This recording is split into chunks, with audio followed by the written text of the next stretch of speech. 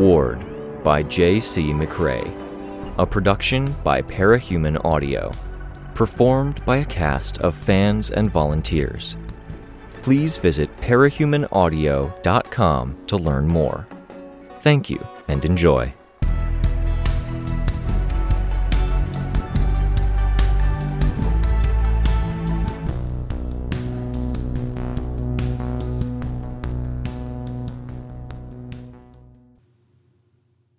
Arc 20, Last, Chapter 4.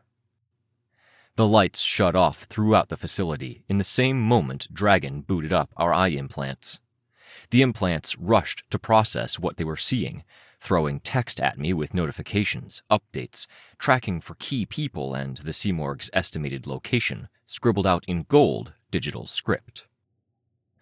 I was notified in bold text that hung at the periphery of my vision that there was no ongoing communication. This was just her booting us up and giving us tech as good as we could hope for. Lines spiderwebbed out to outline the hallway, doorways, and provide some limited night vision. The lights came back on, bright, with a fluorescent whine that became a scream, one sound in a chorus. Human screams came from upstairs, and my eyes strained to adjust and see what might be causing the screaming. Was it someone on our side? Someone hurt? Someone who'd snapped and become hostile? The Simorg wasn't necessarily flipping people to red with a new, unprecedented speed. This was part of any fight against the Endbringer. In a given population, there were bound to be people who were on the edge, vulnerable, needing only the right prompt. As she kept screaming, she kept gathering data, and she used that data to find better prompts for more people who were on a ledge, on the cusp of losing their minds. The very second my vision was clear and focused enough to see the details in the bright white hallway, half the lights went out again. The danger we were facing, the hazards of this particular battlefield, were those people who had been on the cusp of breaking down and who were now putty in the Simorg's hands. But again, I was anthropomorphizing. Yes, she had hands, but I was ascribing manipulation, will, and motives to the Simorg by thinking of it that way. "Anyone have updated numbers? Above a 7? Below a 5? I asked my team.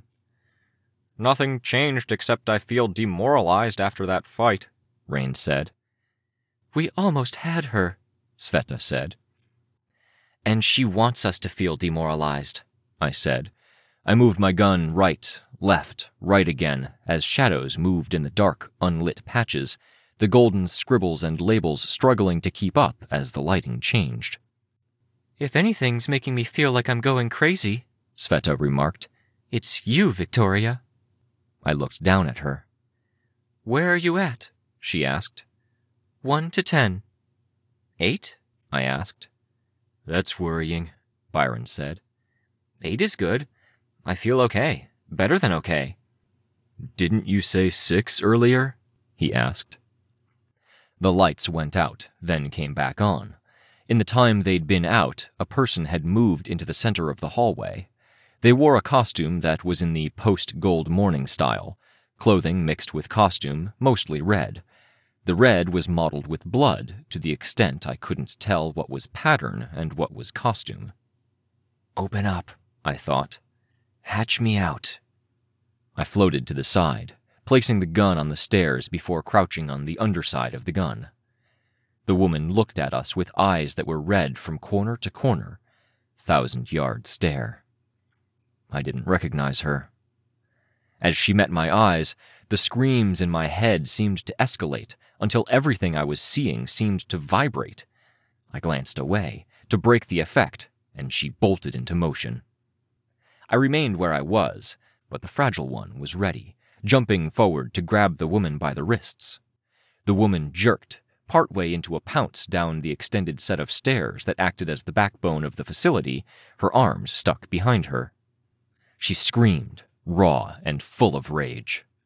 The scream joined the screaming in my head, and a noise that would have been bad enough to make me wince before became 100 times worse because of the context. "Calm down," Cryptid growled. "Is that you?" Sveta asked, looking at me. "Holding her?" The lights went out.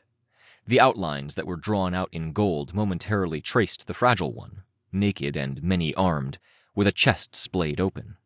Then, like the cameras in our eyes remembered that they weren't supposed to be capable of seeing the Fragile One, they stopped tracing her. "Yeah," I said. "I don't know if you saw her in the night vision lens, but—" "I saw her," Sveta said. The woman screamed again. "Anyone have something to tie her up?" Rain asked. "I can," Byron said. He began drawing a constellation with dark blue motes around the woman. "Just have to be careful not to cut off circulation by making it too tight. Keep going up the stairs if you can. I'll follow behind." The woman screamed, struggled against strength that could lift a cement mixer, and then she disappeared. No, not disappeared. The camera, struggling to keep up with the changes in lighting and other screwy signals, started tracing her in golden lines that lagged behind her as she dramatically changed shape and size. She'd shrunk, from human-sized to barely 2 inches tall, slipping from the Fragile One's grip. I felt her bump into the Fragile One, unable to detect where the force field started or stopped. Then she closed in on our group. "Heads up!" I alerted the group. The woman was flying, 2 inches tall, and as she got close enough to Byron, she unveiled a red laser. The range wasn't much, 1 foot, but when she shot Byron, she cut through the armor at his forearm and penetrated flesh. "Ugh!" Cryptid lunged, jumping down the stairs in the dark, 1 foot on the railing, and punched her. I tried to follow up, bidding the Fragile One to lash out with 3 arms, but the woman was small, nimble in the air, and slipped between the arms by chance. I saw 2 more flashes of the red lasers in the dark, but I couldn't have the Fragile One act on them because I wasn't 100% sure where the lasers began and where they ended. Punching blindly at either terminus point made for a 50-50 chance I'd put a hole in Cryptid instead. "Brace yourselves! Aura!" I raised my voice.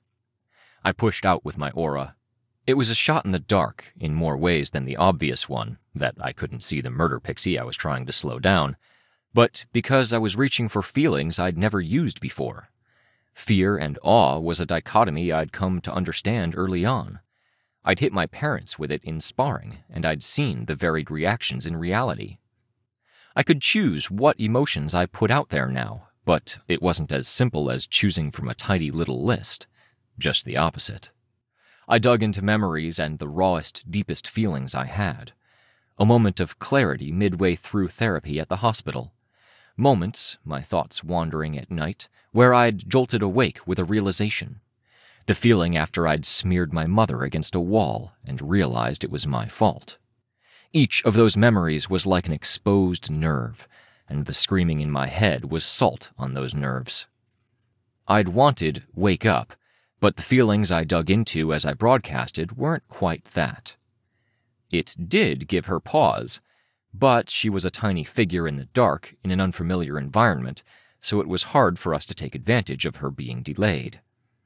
Sveta reached out, then drew back just as fast as the woman reacted, screaming with surprising volume despite her small size, the laser flashing out in the dark to cut tendrils. Flying toward me, going by the scale of the laser. I took flight, putting myself between the screaming laser pixie and the rest of my team. I couldn't risk that the laser would knock out my force field, so I waited, letting the Fragile One disappear, held in reserve. A flash of red, a flash of pain, and I was the terminus of one end of the laser. I brought my force field back, twisted, and reached out, grabbing her around the upper body, her wrists held between 2 fingers. I twisted her body to one side, pointing her hands off to the side. She grew to full size, and I adjusted the force field to match. She screamed in my face. The laser was weaker, if anything, while she was larger. "You're bleeding," Rain said. I looked. Byron was holding one hand at his wrist, and blood was pouring out. Sveta reached out and bound the wound closed with her tendrils. Blood welled out from the gaps, and she tightened her grip. The woman kept screaming, and as she did, the lighting flickered, matching the scream. I was pretty sure it wasn't her, nor was it the laser she'd fired intermittently. I walked her further up the stairs, and then used my aura, keeping the range contained to a matter of feet, the effect the closest thing I could approximate to calm. "Using my aura. Keep your distance for a sec," I said. "Your powers changed again," Sveta said behind me. "Your force field held your gun with you nowhere near it. You just did something else. Your aura—" "Flavors of rah-rah and fuck off in the fight earlier," Rain interpreted. "Then just now it was a big slap in the face of holy shit. Courage, righteousness, and just now it was a feeling of realization. I hoped it would wake her up." The woman screamed, thrashing. The screaming played off of the other screams I heard, including some in the background. I could feel wetness at my neck, along with pain that throbbed with my heartbeat. I kept my grip on the woman with my force field and brought my hand to my neck. I'd been cut, and the flesh had parted, from collarbone to where my shoulder met my neck. The laser didn't cauterize what it hit. "Does it matter?" I asked. "It's a long explanation. Byron and I need medical care. Come on." "You said you're at an 8, Cryptid growled the words, his tone wary. "An 8 is good." "I asked for the reality check earlier," Rain said, "and I asked if anyone was above a 7 or below a 3, because feeling too good is a concern." "Fuck me, that's being used against me?" "Master Stranger protocols," Rain said, "at least until we get a good explanation." I grit my teeth. I had no idea how bad the bleeding was. I didn't like any part of this, and it just felt like the Simorgh was scoring a win. But the protocols overrode any sentiment or logic. That was how they worked. Byron leaned hard into the railing by the set of stairs. There was more commotion upstairs, and we were only at the 3rd floor. "Byron needs help," I said, "and I don't know how bad this wound at my neck is. I don't think us getting moving hurts anything, and I think, if anything, we should stick to the orders. Dinah." "Come," Sveta said. "Let's go. Bring her, Victoria? Or should I?" "I can." "Come, and stay where we can keep an eye out?" I was okay letting her take the lead for now. The force field grabbed the woman by the wrist, still holding her arms. I lifted her. She shrank to tiny size, and I shifted my grip, still holding her. She grew again, and I didn't lose my grip. Her screaming became a kind of screaming sobbing. Who was she, and how had she been this close to the edge that she was this badly off now? I held one hand to the wound while the fragile one dragged the woman. "The labs will have first aid," Cryptid said. "But a detour," Sveta said. "The bleeding is bad," Rain said. "I vote for medical care." We made our way up the stairs to the next stage, where hallways branched off to the left and right. I saw Juliet and Chastity with Mapright from Advance Guard. They were dragging 2 people behind them. "Hey, Rain. Hey, Breakthrough. You've got one too?" Chastity asked. "Yeah," Rain said. "We got one." "Some no-name cape," I said. "That's blood play," Chastity said. "She's a villain/rogue. You can guess what she does from the name." "I absolutely cannot," Rain said. "You're cute," Chastity said. "Or your sense of what's easy to guess is messed up," Juliet said. "Maybe," Chastity said, frowning. "But Rain's still cute." Juliet said. "Not that I mind, but our guys are hurt." "Shit, yeah," Chastity said, looking at us, at Byron. "I'm not focusing with this screaming. Mapright reached out, touching Byron's hand, then Sveta's. Chastity looked over at me. "We're taking them to the Mathers giant. She's incapacitating them and shutting off all incoming signals." "Is she behaving?" Cryptid asked. He scowled with his ratty, crooked-toothed face as Mapright touched him. "Is there a chance she doesn't behave?" Rain asked, with a note of alarm. "The Simorgh," Cryptid replied, with a note of derision. "Nobody's behaving." Mapright reached for my hand and touched the force field instead. I opened up the chest, then reached out with the hand that wasn't currently holding my neck. "Again." She touched my hand. Her eyes flashed pink. My vision flashed. My awareness of the facility expanded out, like I could see every wall, every floor, the damaged sections, the lighting. But when it came to what was actually in that space, it was something like a symbol, a sign with an arcane symbol on it that shouldn't have meant or implied something, but told me a fuller story than an exclamation point or word might. Mather's Giant was parked up on the 7th floor, behind and beneath the stairs. The offices just beyond the area that had once had the booths of teachers' misinformation teams. "You made it sound like she in particular might be a problem," Rain said. "Anything in particular might be a problem," Chris retorted. "Enough, stop," I said, rubbing my eyelids against the orbs of my eyes. A bit of information overload. "We are getting slowed down. We need to go." "Can you take her?" Sveta asked the heartbroken girls, almost talking over me, asserting the leadership. "We have to hunt down medical care and track someone down for Dragon." "It's hard enough dragging 2 grown people," Juliet said. "We can," Chastity said. "Give me a second. I'll see if I can make this easier," I told them. I pulled away from the group and began saturating the captive villainess blood play with emotions. I pulled on scenes I'd seen recently. Obeying my mom, curling up against Dean. Tattletale had called it submission. It wasn't. You can infuse someone with raw fear, and depending on the person, they might quiver and quake, or they can lash out in violence. I can give blood play acceptance. She bent her head down, twisting and pulling against the hands that restrained her. And if it works, she'll be willing to work with us. She raised her head, eyes as wide as they could go, kicked her legs, and screamed with renewed rage. Then she shrank again, trying to make use of the second or two I didn't have a firm grip. But I was anticipating it. Other hands were waiting. I grabbed her tiny body and held firm. "Chastity!" Chastity took a step forward, almost tripping over the stair that connected the hallway to the broader stairwell. Her eyes went wide. "How do I hit her without taking her head off?" The woman used her lasers, and this time she was able to hit my force field. "Now!" Chastity reached out, hesitated, then flicked a finger, catching the 2-inch-high blood play across the cheek, knocking her out. It might have knocked her out if Chastity hadn't had her power to KO anyone with a slap. I hurried to catch blood play as my force field fell, then handed her over. My one hand was slick from fingertip to wrist with blood. "Is that her or you?" Chastity asked. Then her eyes fixed on my neck. "You need to get that looked at. I didn't even see since the black hides it." "I know. I'm managing." "Split up," Sveta said. "Cryptid, Antares, Byron, floor 6 labs. Find a lab that works. Precipice, you're with me.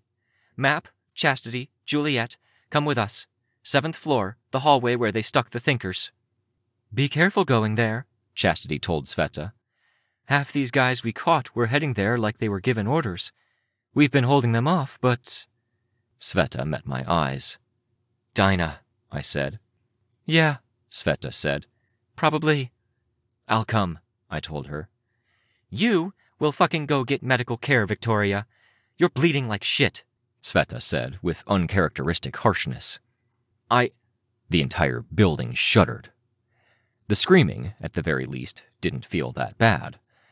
Was the Simorgh further from the building?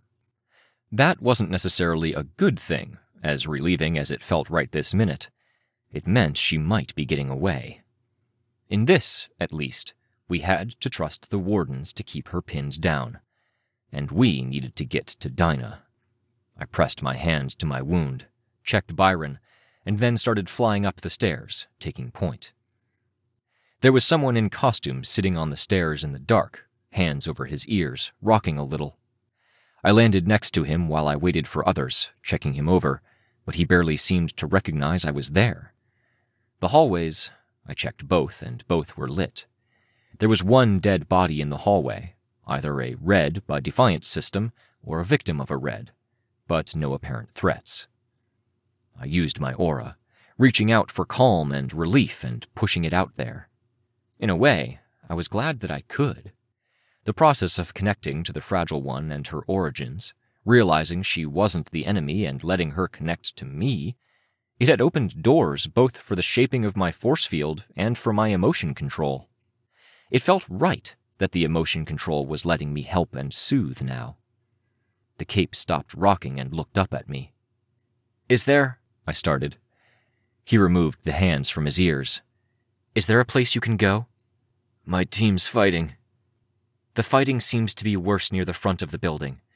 If you head that way," I indicated past the stairs, "you can go find a spot to wait or help others, or the screaming shouldn't be as bad." He got to his feet, and I gave him a hand. Then he jogged off, hand resting on the back of his neck, like he wanted to keep it close to his ears to try and fail to shut off the screaming. "He dies," the noise of the environment rasped. The thought that crossed my mind was of Dean, of him next to me at an event I couldn't remember the particulars of, whispering so it was just him and me. Even though the sounds I'd just heard were nothing like Dean's voice, my memory of the two words now felt like it had sounded like him, and they felt irrevocably tied to that memory of Dean. A chill ran up my back, the sensations reminding me that some of the bleeding extended down my back. I turned, watching over the group as they made their approach. Sveta let go of Byron's arm, and her grip had been firm enough that the gouge that extended from one corner of his wrist to his elbow didn't open up again in the time it took me to assert my grip with 4 different force field hands. "I might be a few points lower than I was just saying," I said. "Put me down at a 6, maybe a 5.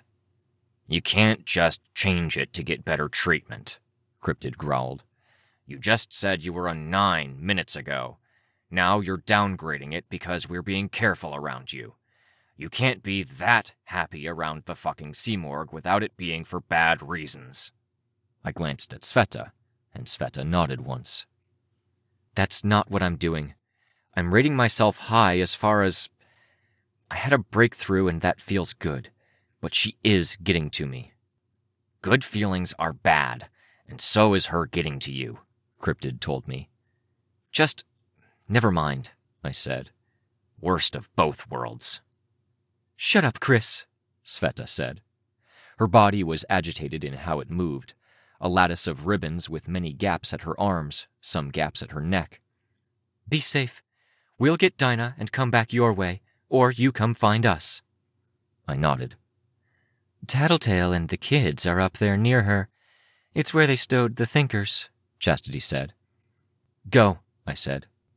"Byron's in charge," she said. Byron looked unsteady on his feet, but I nodded.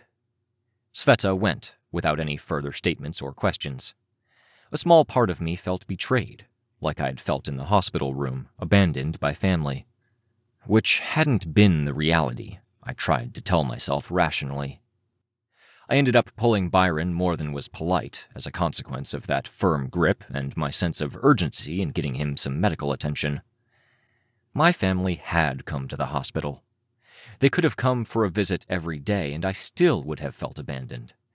Sure, they could have handled it better, but it was a me thing as much as it was a them thing.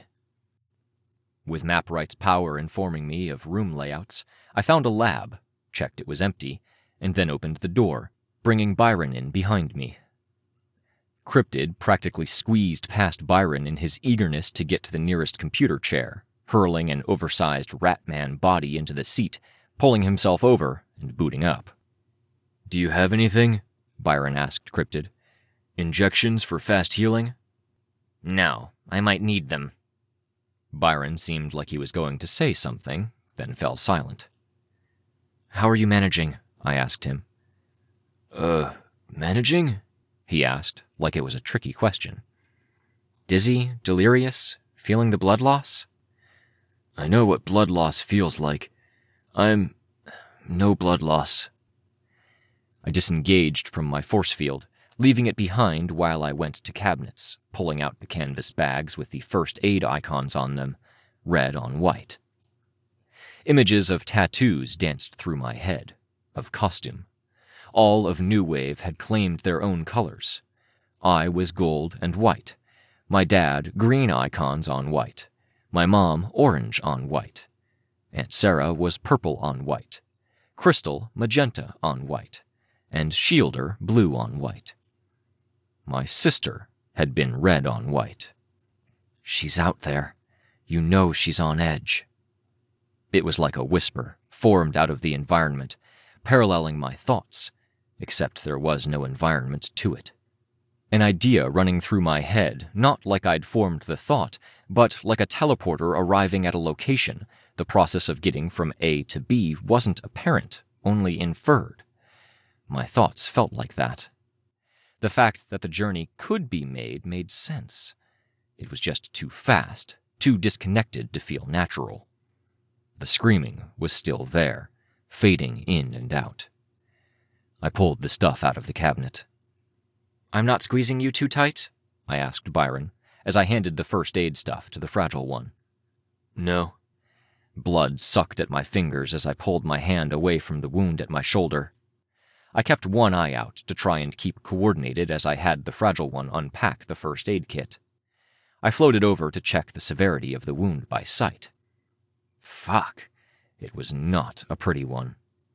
"No sign that it's bleeding too badly internally. The pressure seems to have stopped it," I observed. "If you have any input, any details you need us to know, let me know." Byron shook his head.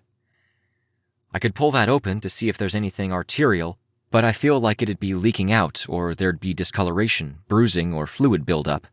Better to keep it closed. Let it keep clotting." "Sure," Byron murmured, like he didn't even care. "Hello!" The cheery young voice was jarring as a contrast to Byron's. Riley's voice came across the computer. "Wow, look at you. Case 53? And dinner?" "No, transformation cocktail. 2 injured. They're getting patched up." "Let me see. Put them in front of the camera." I helped Byron stand and brought him closer to the computer. "I wish I'd seen you before you started bleeding. I'd be able to judge better. I think you'll be okay, but don't go running too fast or getting too excited. You might pass out." "Any arterial bleeding?" I asked. "Anything internal? Muscle damage? Nerve damage?" "Nerve damage, maybe. Worst case scenario, second worst case scenario, his right hand is only as good as his left. Some therapy needed. Worst case scenario is we all die before that's even a question." "I just need bandages then?" Byron asked. "Medical attention if you want to avoid the nerve damage." "That takes time. Bandages?" "Yep, if you're willing to take the risk. 25% chance your hand doesn't fully recover." "That's fine," Byron said. I moved my hand away from the wound that ran parallel to my bra strap, collarbone up to the shoulder. "You're bleeding more than you think you are. I love the edges on those cuts. What was the weapon they used?" "Laser with no heat, I think." "I want the readouts on that," Riley said, in the same voice a kid proclaimed their desire for a puppy that was for sale. "Focus," Cryptid growled. "You'll need to cauterize. 1.5 inches above the collarbone." "Fuck me." Cryptid's growl became more growly. He rose from his seat, grabbing part of his kit, and, if his feet weren't stretched out rat feet, then he would have been stomping my way. As it was a stalk, quick and lungy. He reached for me and I flew back. No force field while it was holding Byron's arm. "I have stuff." "Ask first." "Fucking," he growled. "You want to stop bleeding? I have stuff. For your forehead, too." "Will it knock me out? Slow me down?" "No. It stops bleeding." "Because the doctors at Shin—" He threw it down on the floor, then stalked his way back to his chair. "You talk about the importance of being wary, Cryptid, but the moment we're wary around you, for good reason, you get pissy." "It's there if you want it. Smear it on," he said, before slumping down in front of the computer, his body too big for the station or the monitor's height. He spoke to the screen. "Can we get to work? What are we doing?" "We're using some inspiration from Rattenfanger, a villain I had a run in back in the day. Sound as a vector for biological response. It transmits quickly. It'll get the coverage we need." I turned my full attention to Byron, who was applying bandage. I had my force field gradually release its hold on his arm while he wrapped it. He knew what he was doing. The discussion continued in the background. I applied the cream to the part of the wound Riley had indicated, then to my forehead and scalp, before doing what I could to staunch the flow. Blood trickled down my chest to my stomach, down my side, and down my arm. The hand that had been keeping pressure on the wound had blood running down the length of it to my elbow, making the sleeve stick to the joint. "Talk to me," I told Byron. "I feel like a 2 right now," he said. "Okay," I said, staying calm despite the alarm. "What can I do? I've got emotions on tap. I can listen, give you perspective, restrain you." "This," he said, pausing in the bandaging process to indicate his arm, "makes me think of Tristan." "A lot of tricky thoughts right now. Some of it's her." "I know," he said. "I know what you meant earlier, when you said you felt like a 9 or 10 for other reasons, but when it came to her, you felt like a 4. I don't feel like a 9 or a 10. "Yeah," I said, quiet. "And that's nothing to do with her. The lighting, the spots in my vision, it makes me think it's his power every time. Like he's back, and my hopes get up every time. It feels like every single little detail that's around us is something she's manipulating, and it's pushing me toward—" "Yeah," I said again. "Me too. I think every single one of us feels like we're getting special attention." He swore under his breath in Spanish. Cryptid's swearing, though, was far louder. He rose from his seat. "Whoa, Nellie!" Riley's voice was almost playful. "What is it?" "Not a moment's peace," Cryptid growled. "It has to be the Simorg. She's throwing roadblocks in my way. I can't think for 2 seconds without something—" "What happened?" I asked. "My giant. She's non-responsive.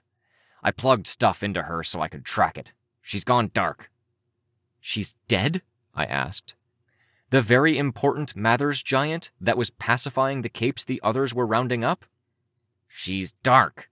Now I have to stop what I'm doing. I have to—" "You need to do this," I told him. "I don't have to do a fucking thing." I pulsed out with my aura.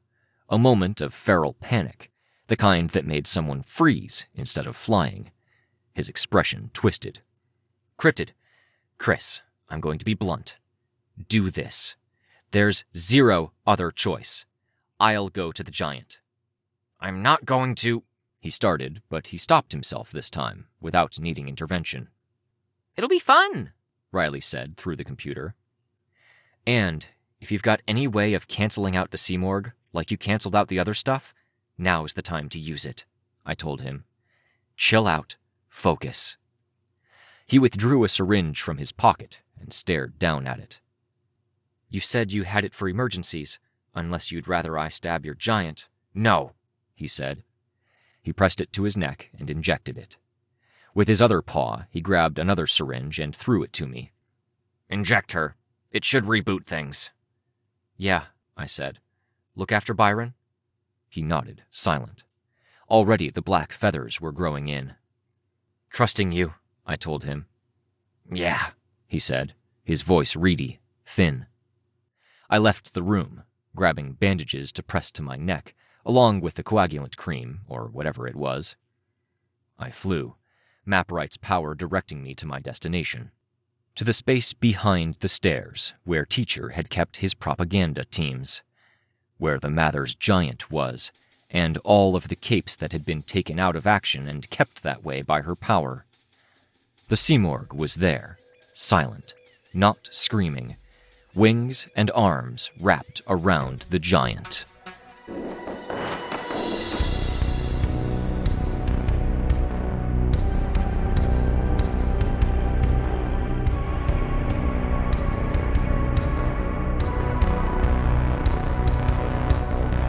This was a production of Ward by Parahuman Audio. Ward and the Parahuman stories are written and owned by J.C. McCrae. You can find the original text and support the author at parahumans.net. For more of the Ward audiobook, as well as other community works, please visit parahumanaudio.com. Music for this chapter was by Evan Witt. Find out more at wittynotes.com. Narration and editing by Robert Rain Ramsay. Find more of their work at our website. Thank you for listening.